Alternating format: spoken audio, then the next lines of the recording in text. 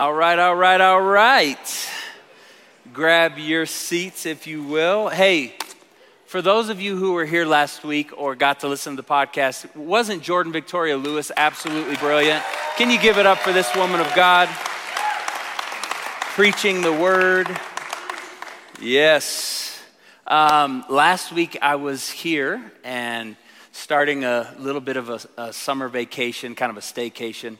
And I was standing in the back of the room right as Jordan was preaching, and my mom walked in and she whispered in my ear, she said, "Grandma Weezy's with Jesus."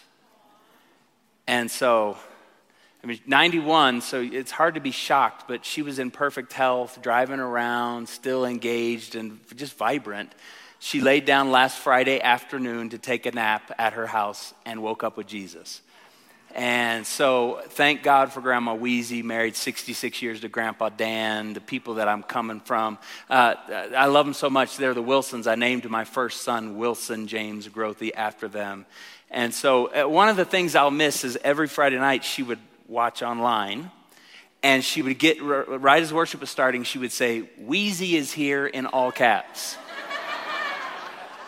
And then on Sunday morning, she would go to her church and lead worship at the piano, and then she would come home for the 11 a.m. service. There was an hour time change, and she would get on the 11 a.m. live stream and say, "Weezy is here."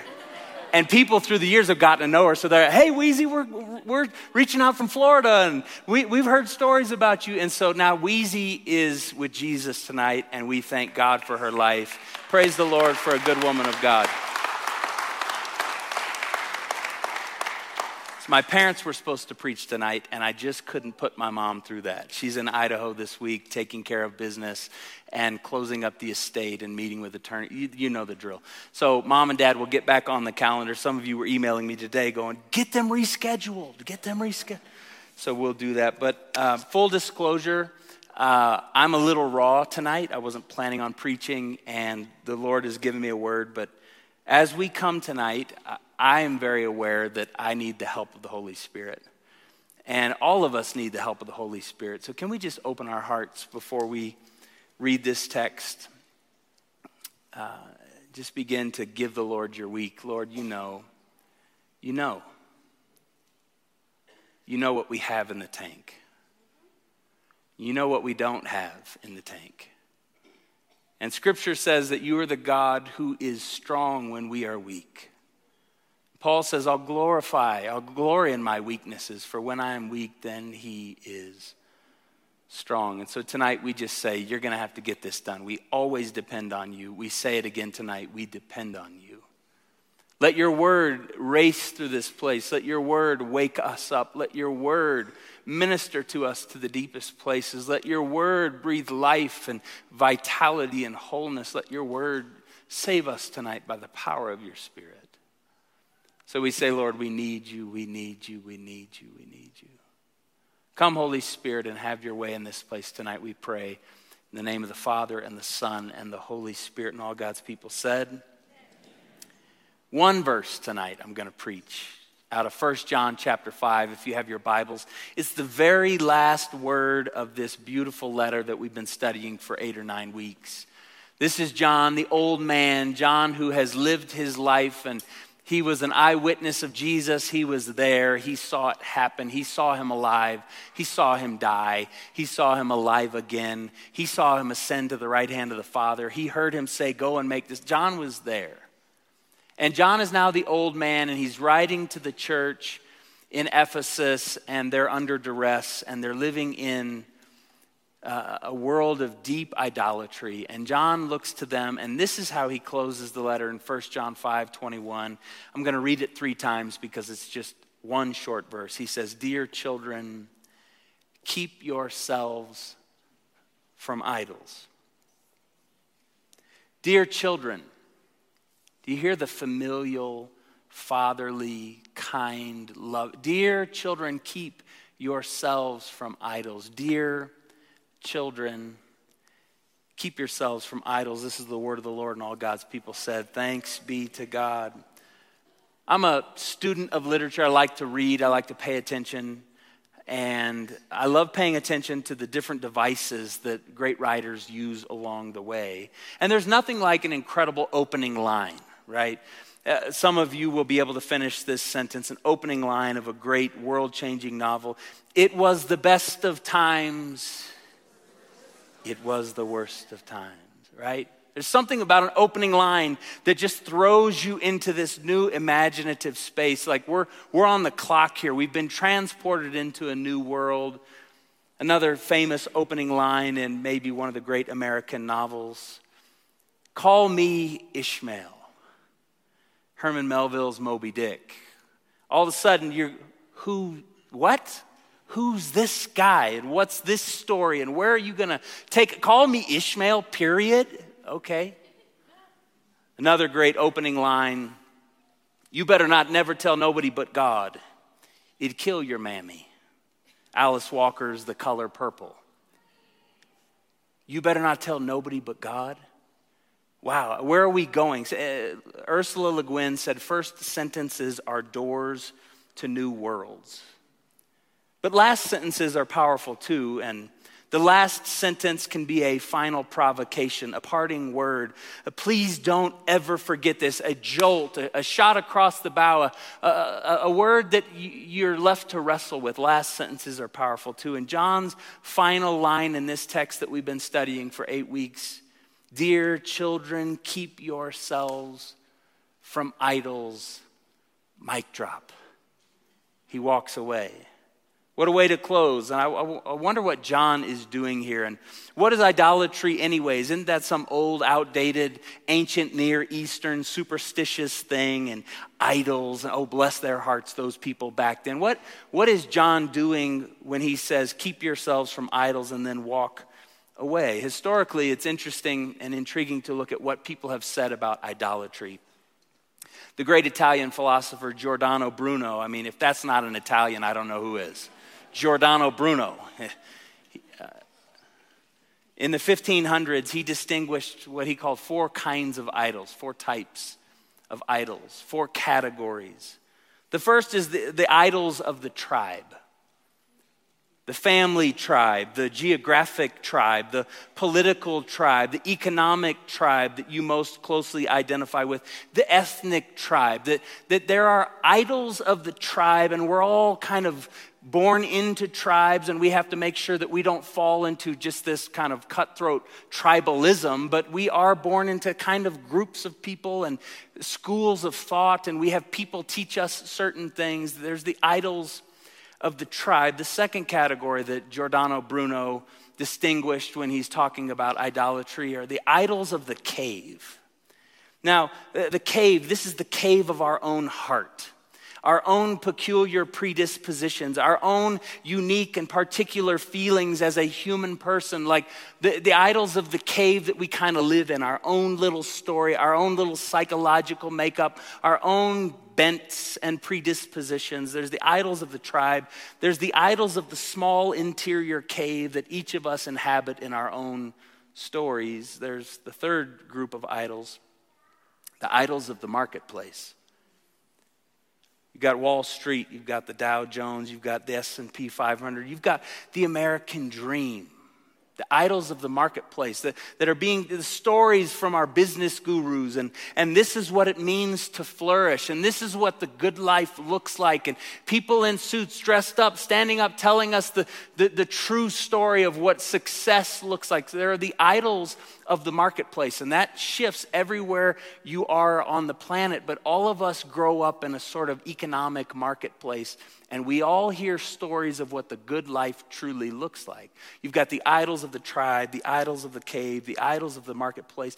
And finally, the fourth category is the idols of the theater.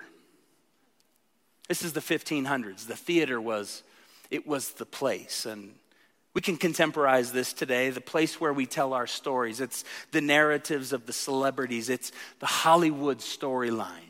The theater. It's the big publishing houses. It's the big news agencies, the ones who are telling us their version of the story, the idols of the theater. And so you've got the tribe, the cave, the marketplace, and the theater. But first, When John says to us, dear children, keep yourselves from idols, I want to define terms. I want to put a few definitions tonight in front of you to just get us started, to build a groundwork together, a foundation to build from.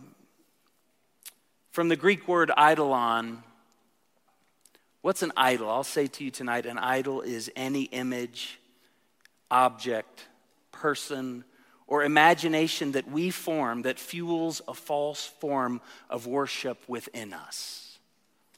Any image, an object, a person, or an imagination that we form that fuels a false form of worship within us. So we can say that idolatry is the act of shifting the worship that is exclusively meant for God over to something or someone else. It's shifting affection, something that was exclusively meant for God, the one who was and is to come, the one who said, let there be, and there was, the one who dreamed you and me up in his heart before we were conceived in our mother's wombs and before the foundations of the world were in place. The God who was and is to come. He deserves our affection, our attention, our worship. He is the one, the only one that deserves our worship. Idolatry is the act of shifting that worship that is exclusively meant for him over to something or to someone else. I'll say it a little more simply. Idolatry is taking a finite thing and trying to invest it with infinite value. Finite thing. Something that is decaying, something that's going away, something that's on the clock, called the clock of death, that comes for all of us. A finite thing and trying to invest it with infinite value, that's what idolatry is. And let's establish right here at the top tonight that the human creature is a worshiping creature. Do a little thought experiment with me tonight. If you were out in the lobby getting your kid checked in, or you were out there getting coffee, and all of a sudden LeBron James walked in, all of you would lose your mind. Some of you would wet your pants. Everyone gets their phone out and trying to play cool. Some of you are not trying to play cool. You're going up to him. He's coming to worship the Lord. You want his autograph, you know. Can I get on the private jet with you tonight? Where are you going? We going back to LA? We going to Cabo? What are we doing, Bronny? You know. So, like, if Taylor Swift walked in this place tonight, oh my God, pick her up, ushers, you know, she's been slain in the spirit. Why is that? It's because we were made to adore something. We were made to worship someone. We were made in the image of God, and we were made to our heart to connect with him and our affections to be directed to him. And what happens is when we misplace that, we start doing goofy things. The human creature is a worshiping creature. We were made to stand in awe. But idolatry is simply adoring the wrong thing. Moses knows this good and well, and in Exodus 20, you read the story of him going up Mount Sinai. God calls him up to the top of the mountain, and there's the clouds and the thunder and the lightning and the thick smoke, and there's the glory of God. And he says, you know, don't even touch the mountain because his glory is everywhere. So Moses goes up into that cloud, and God chisels out the words. I don't even know what that scene looked like, but these are the 10 words, the 10 commandments, God's opinion on the matter. This is what the good life looks like. And Moses writes these words down, and it's interesting to think through what the first commandment is. Exodus 20, verses 3 through 6. You shall have no other gods before me. This is God speaking. First thing he says, you shall have no other gods before me. You shall not make for yourself a carved image or any likeness of anything that is in heaven above, or that is in the earth beneath, or that is in the water under the earth. You shall not bow down to them or serve them.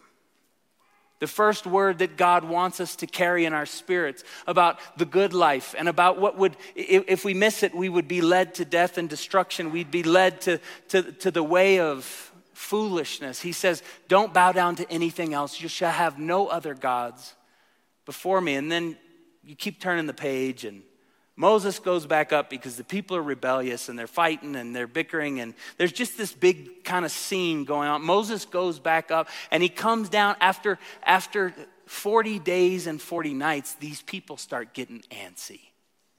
Man of God is up there and they can't see anything. They can't touch the mountain. They have no idea what's going on. And the clock is ticking. It's 40 days. It's 40 nights. And they're getting stressed and they're worrying about things. And they start taking the story into their own hands. And what do they build? The golden calf. Moses is up there doing business with God, getting things straight, getting the word of God that he's going to bring to the people. And these people are just getting antsy and they start taking the story into their own hands. In Exodus 32, we think about the golden calf. Oh, that's strange, and what in the world's going on there? But bull worship, I want you to know, in the ancient Near Eastern world, bull worship was common. Why? Because a strong bull finds a good heifer, and what do they make? A calf. A strong bull is the sign of virility and fruitfulness and life and strength and food, sustenance. If we have strong bulls and heifers and they make calves, the people are going to eat. And then we'll be able to go to the market and we'll be able to sell stuff for people to eat. And then we'll have money in our pockets and our businesses will grow and our lives will flourish. And so we just think that's some ancient Near Eastern superstitious thing. No, this is their economy. And so what do? Moses is gone. God's taken his time. I think maybe he's dead up there. We can't really depend on our leader anymore. And so they go to his brother and they go, hey, and they give him their gold earrings. And let me read you the story in Exodus 32. It says, when the people saw that Moses was so long in coming down from the mountain, they gathered around Aaron and said, come, make us gods who will go before us. As for this fellow Moses who brought us up out of Egypt, we don't even know what has happened to him. You see how quick they are to cut bait? The guy who laid his life on the line to go get them and to speak to Pharaoh, let my people go, and the 10 plagues and all the drama and all the death, and they go to the Red Sea and we're dead and then we're not dead. And they go through and then 40, Moses, hey Aaron, make us some gods for us to go before us. Do you see the human instinct? We are worshiping creatures. Aaron answered them, okay. Take off the gold earrings that your wives and your sons and your daughters are wearing and bring them to me. So all the people took off their earrings and brought them to Aaron, and he took what they handed him and he made it into an idol cast in the shape of a calf, fashioning it with a tool. This wasn't accidental. This took a lot of work. They had a cast and they melted down the gold and they put it in and they hammered it out and chiseled it out and made it beautiful. You see all the work that went into it. And then they said, these are your gods, Israel, who brought you up out of Egypt. I mean, talk about collective amnesia. Hours ago, these are earrings, jewelry. Throw it in the fire, melt it down. These are your gods, O Israel, who brought you up out of Egypt. And they just go, yeah, you're right. Screw Moses.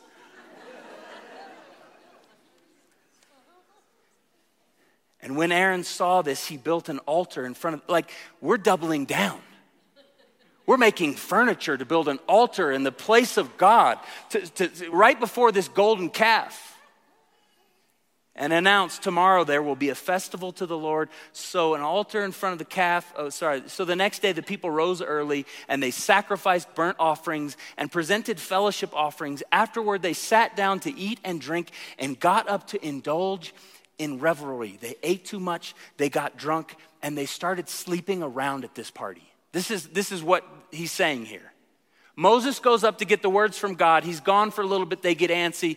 They go back into their muscle memory of the people around them. Well, what's going to give us life? The strong bull.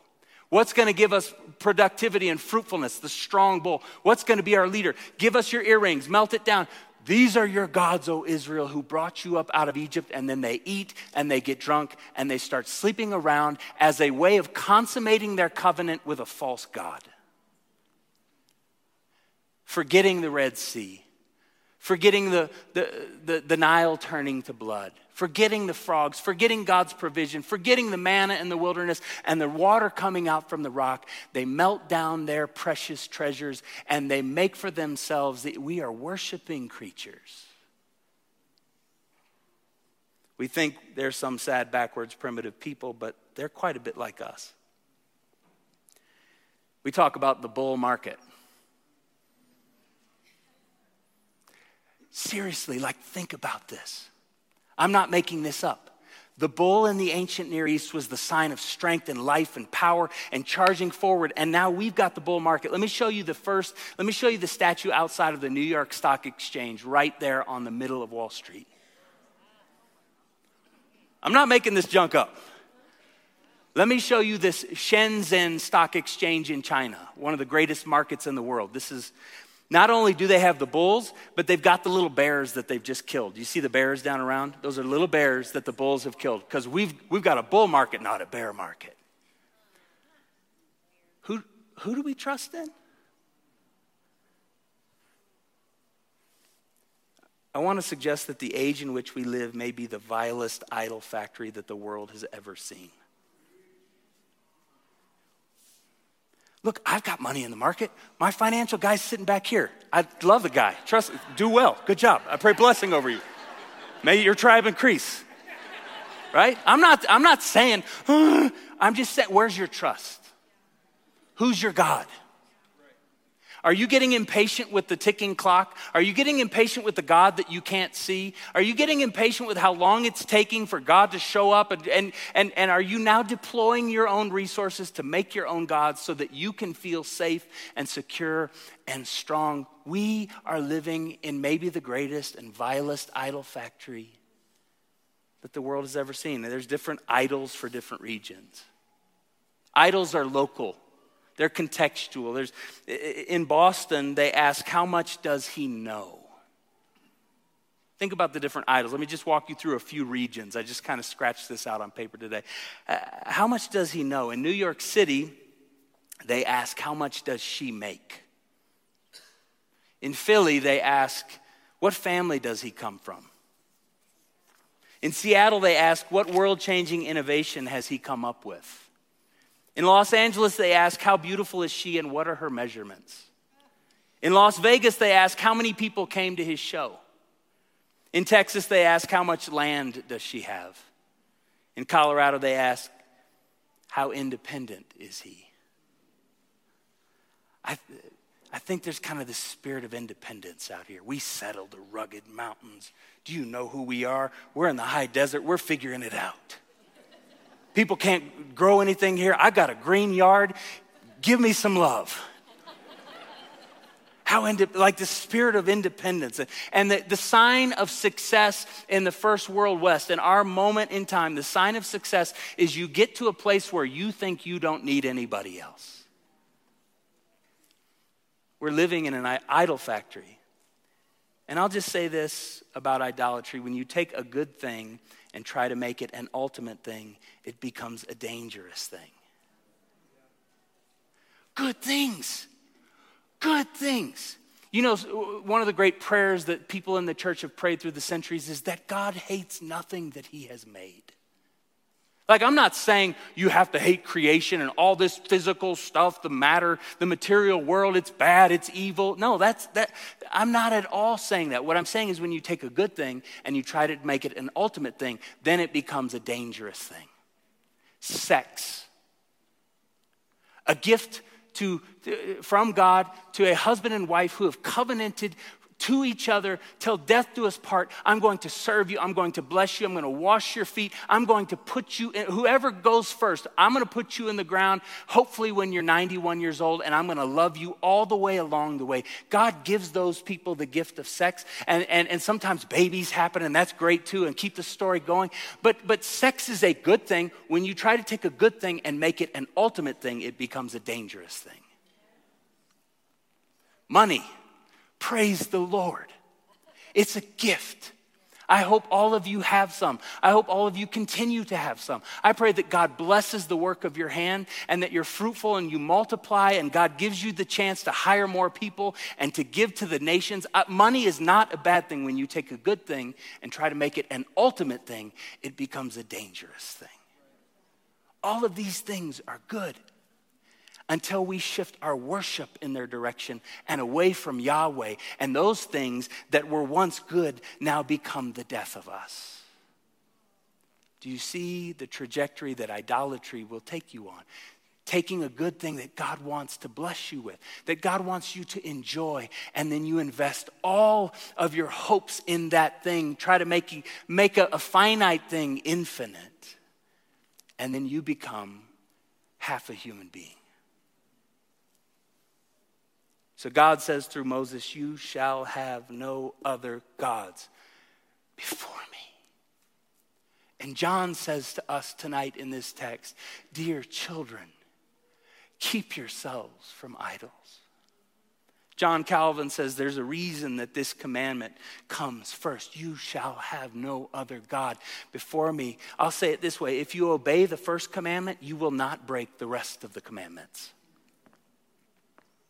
If you get this one right, you shall have no other gods before me. You won't take the name of the Lord your God in vain. You won't break the Sabbath. You won't dishonor your father and mother. You won't steal. You won't kill. You won't fornicate and commit adultery. And you won't covet. If you worship the Lord your God and serve him only, and you don't make graven images and carved idols and serve them and give them your affection, if you get the first one right, 2 through 10 work. But if you don't get the first one right, breaking any of the rest of them is inevitable. You know where this story's going. Don't be surprised if and when. If you get the first one right, the rest of them are taken care of. If you don't get the first one right, you will stumble into any and all of the rest of them. You shall have no other gods before me. So the question I want to ask is, how do we stay free of idolatry? How do we stay free of idolatry? I'll give you the first answer. And here it is. Regularly unsettle anyone or anything that could get comfortable sitting on the throne of your heart. Regularly unsettle anyone or anything that could get comfortable sitting on the throne of your heart. How do you unsettle? How do you do this? You go right at the heart of the idolatrous temptation with a countervailing practice. Some of you are like, what is countervailing? You stupid. Shut up, Grothy. It'll make no sense. You go right at the heart of the idolatrous temptation with a countervailing practice. Let me put this in front of you, give you some examples of what this looks like. A practice of equal and opposite force to take up a practice that goes against the grain of that idolatry that's trying to settle into your heart. A temptation to idolize personal freedom. Thank God for freedom, right? Thank God for options. Thank God for a great governmental document that we get to live. I'm grateful to live in the United States of America. I'd take it every day and twice on Sunday, right? Thank God for personal freedom. But we can take something that's good and try to make it ultimate, and then it becomes dangerous. So what do? If you have this temptation to idolize personal freedom, you live and you sacrifice and you lay down your life for others. You do that regularly. And what happens is that thing that wants to settle on the throne of your heart and siphon off your worship from Yahweh, the one who was and is to come, the thing that's trying to threaten you gets unsettled, gets toppled over. Why? Thank God for freedom. But you know what? I'm so free that I'm going to serve you. I am so free that I'm going to think about what's good for you. I'm going to think about the common good. I am so free that I can give up some of my rights so that you can flourish too. I am so blessed by God that I can be a blessing to other people. When you have the threat come at you to latch onto personal freedom and to make it an idol, you practice a countervailing practice, and you go at that thing with an opposite force. The force sacrifice and love and laying down your life for others. The temptation to glorify self. What do you do with this idol? To make ourselves our own little gods and to build our own personal brand that trumps everybody else and to be the lead story of every front news headline. What do? You humble yourself.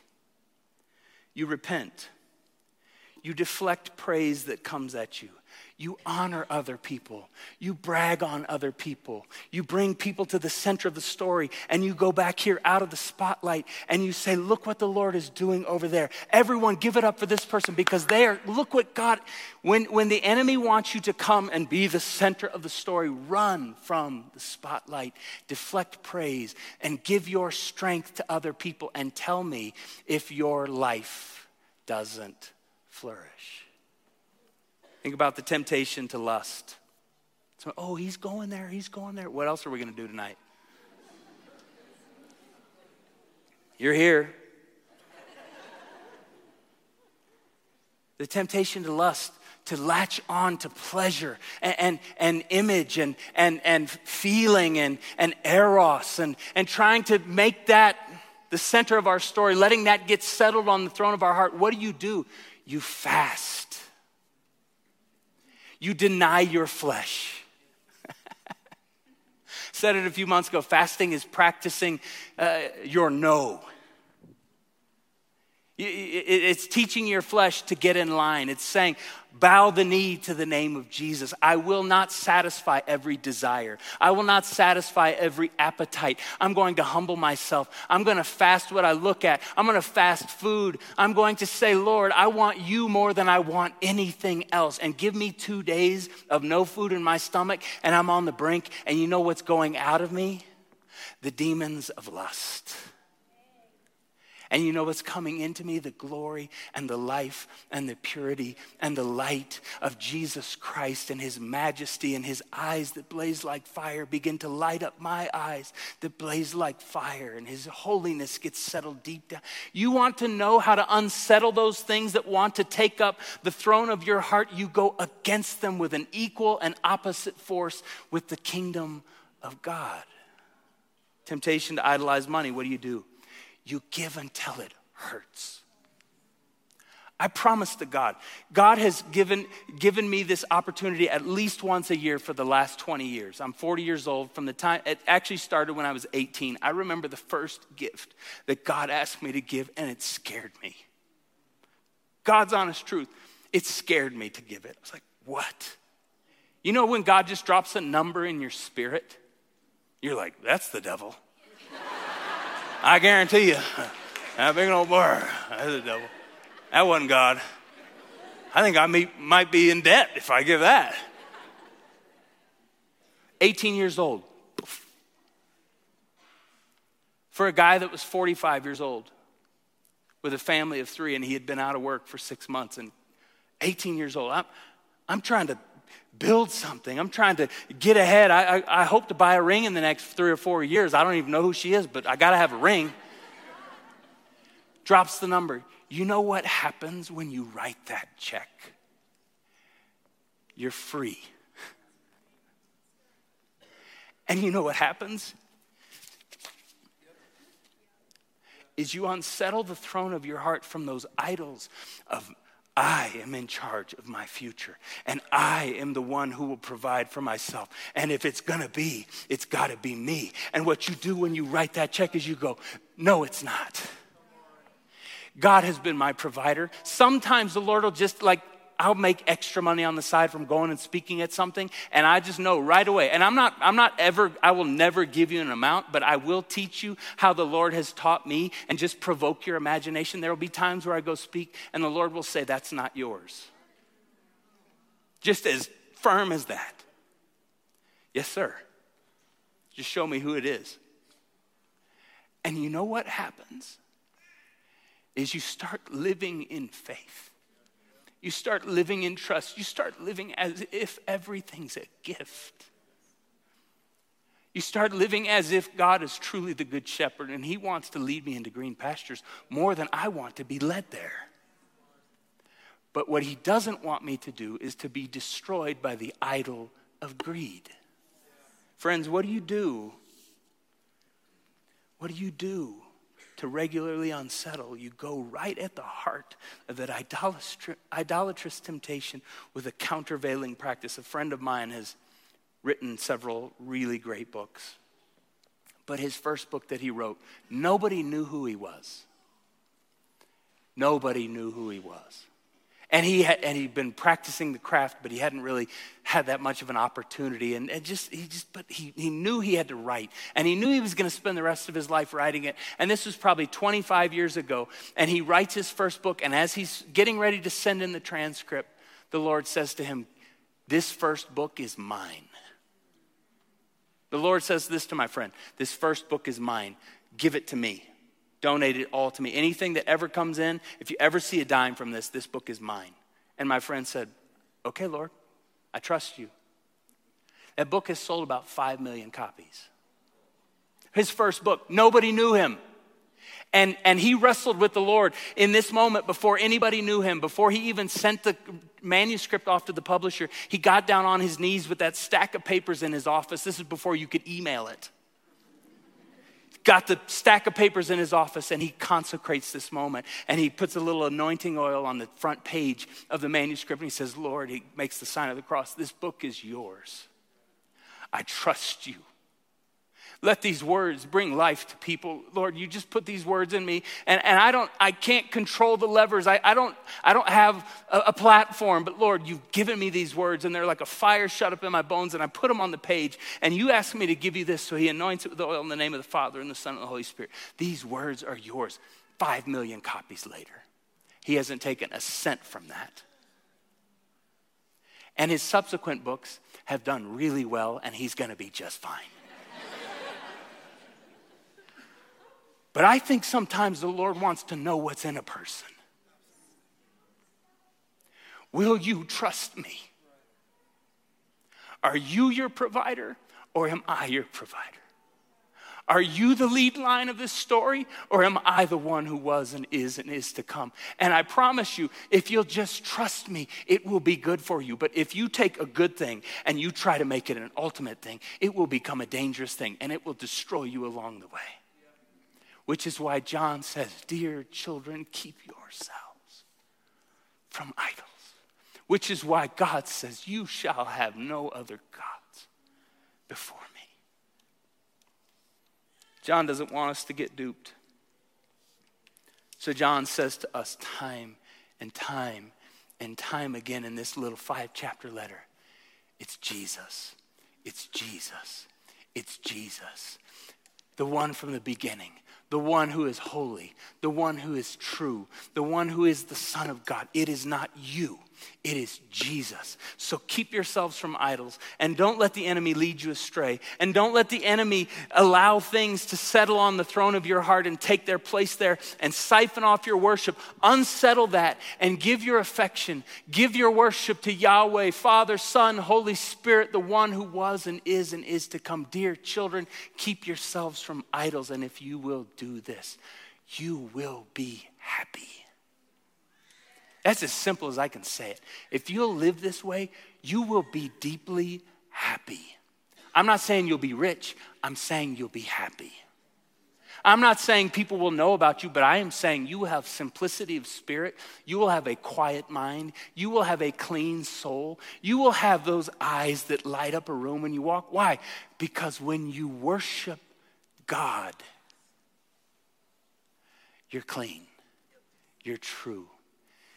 Commandments 2 through 10 take care of themselves.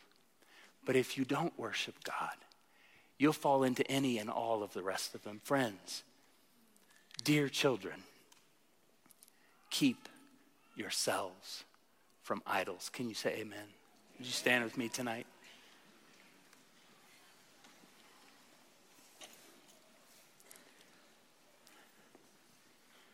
Before we come through the communion line, our communion servers are going to come. They're going to be ready to serve you. The band is coming. But I've given us some time here, and I want us to respond in prayer. I want us to all search our hearts. I want us to open ourselves up before the Lord. So would you close your eyes with me? No one's going to come steal your purse. It's not going to be weird. I just need you to focus. I want you to have a face-to-face conversation with God. Think about the different options that the enemy would put in front of us. The idolatrous temptation to be in charge. Can you give that over to God? The idolatrous temptation to fight for your own story. To get the last word. The idolatrous temptation to be right. How's that working out for you? The idolatrous temptation to win. The idolatrous temptation to stick it to your enemy. The idolatrous temptation to lust. Can you give it over to God tonight? Come home. You shall have no other gods before him. And if you want to be truly at peace, if you want to be truly filled with joy, if you want to grow old and grow simple and grow kind and grow tender, the only way to do it is by worshiping God. So would you give those temptations over? Right now, some of you you know what you need to repent of. You know what you need to say to the Lord right now. I'm creating that space for you to talk to God. So would you repent? Would you ask him for help? Would you ask him for mercy tonight? Would you ask him for the grace to trust him more? Oh, for grace to trust you more. Jesus, Jesus, how we trust you. Lord, tonight, we're coming back. Lord, tonight we repent for being on the ticking clock. For Moses is up on the mountain. We got to make something happen. We repent for our golden calves. We repent for trusting in ourselves to be our own gods, our own providers. It's exhausting, frankly. And we say, Lord, have the place on the throne of our hearts. Would you say that tonight to the Lord? Would you begin to just invite him to be king and to sit on the throne of your heart? Lord, here we are tonight. Your people. We haven't done it right all the time. We've sinned against you. We've sinned against our neighbors. We've been sloppy. We've been impatient. But we're here. And we're coming back home tonight. We don't want any other God before us but you. So we pray these things tonight in the name of the Father and the Son and the Holy Spirit. And all God's people said, amen. I want to invite our communion servers to come forward. If you're new with us, what we do here is we come through the room. There's communion servers in every section. You'll get the communion element. Go back to your seat and hold it there. If you're not able to physically move through the room, tap your neighbor. They'll bring you an extra. Just ask. We're happy to do that. But as we worship, come receive your communion elements. Hold it at your seat, and I'll be back in just a minute to receive together. Let's worship the Lord.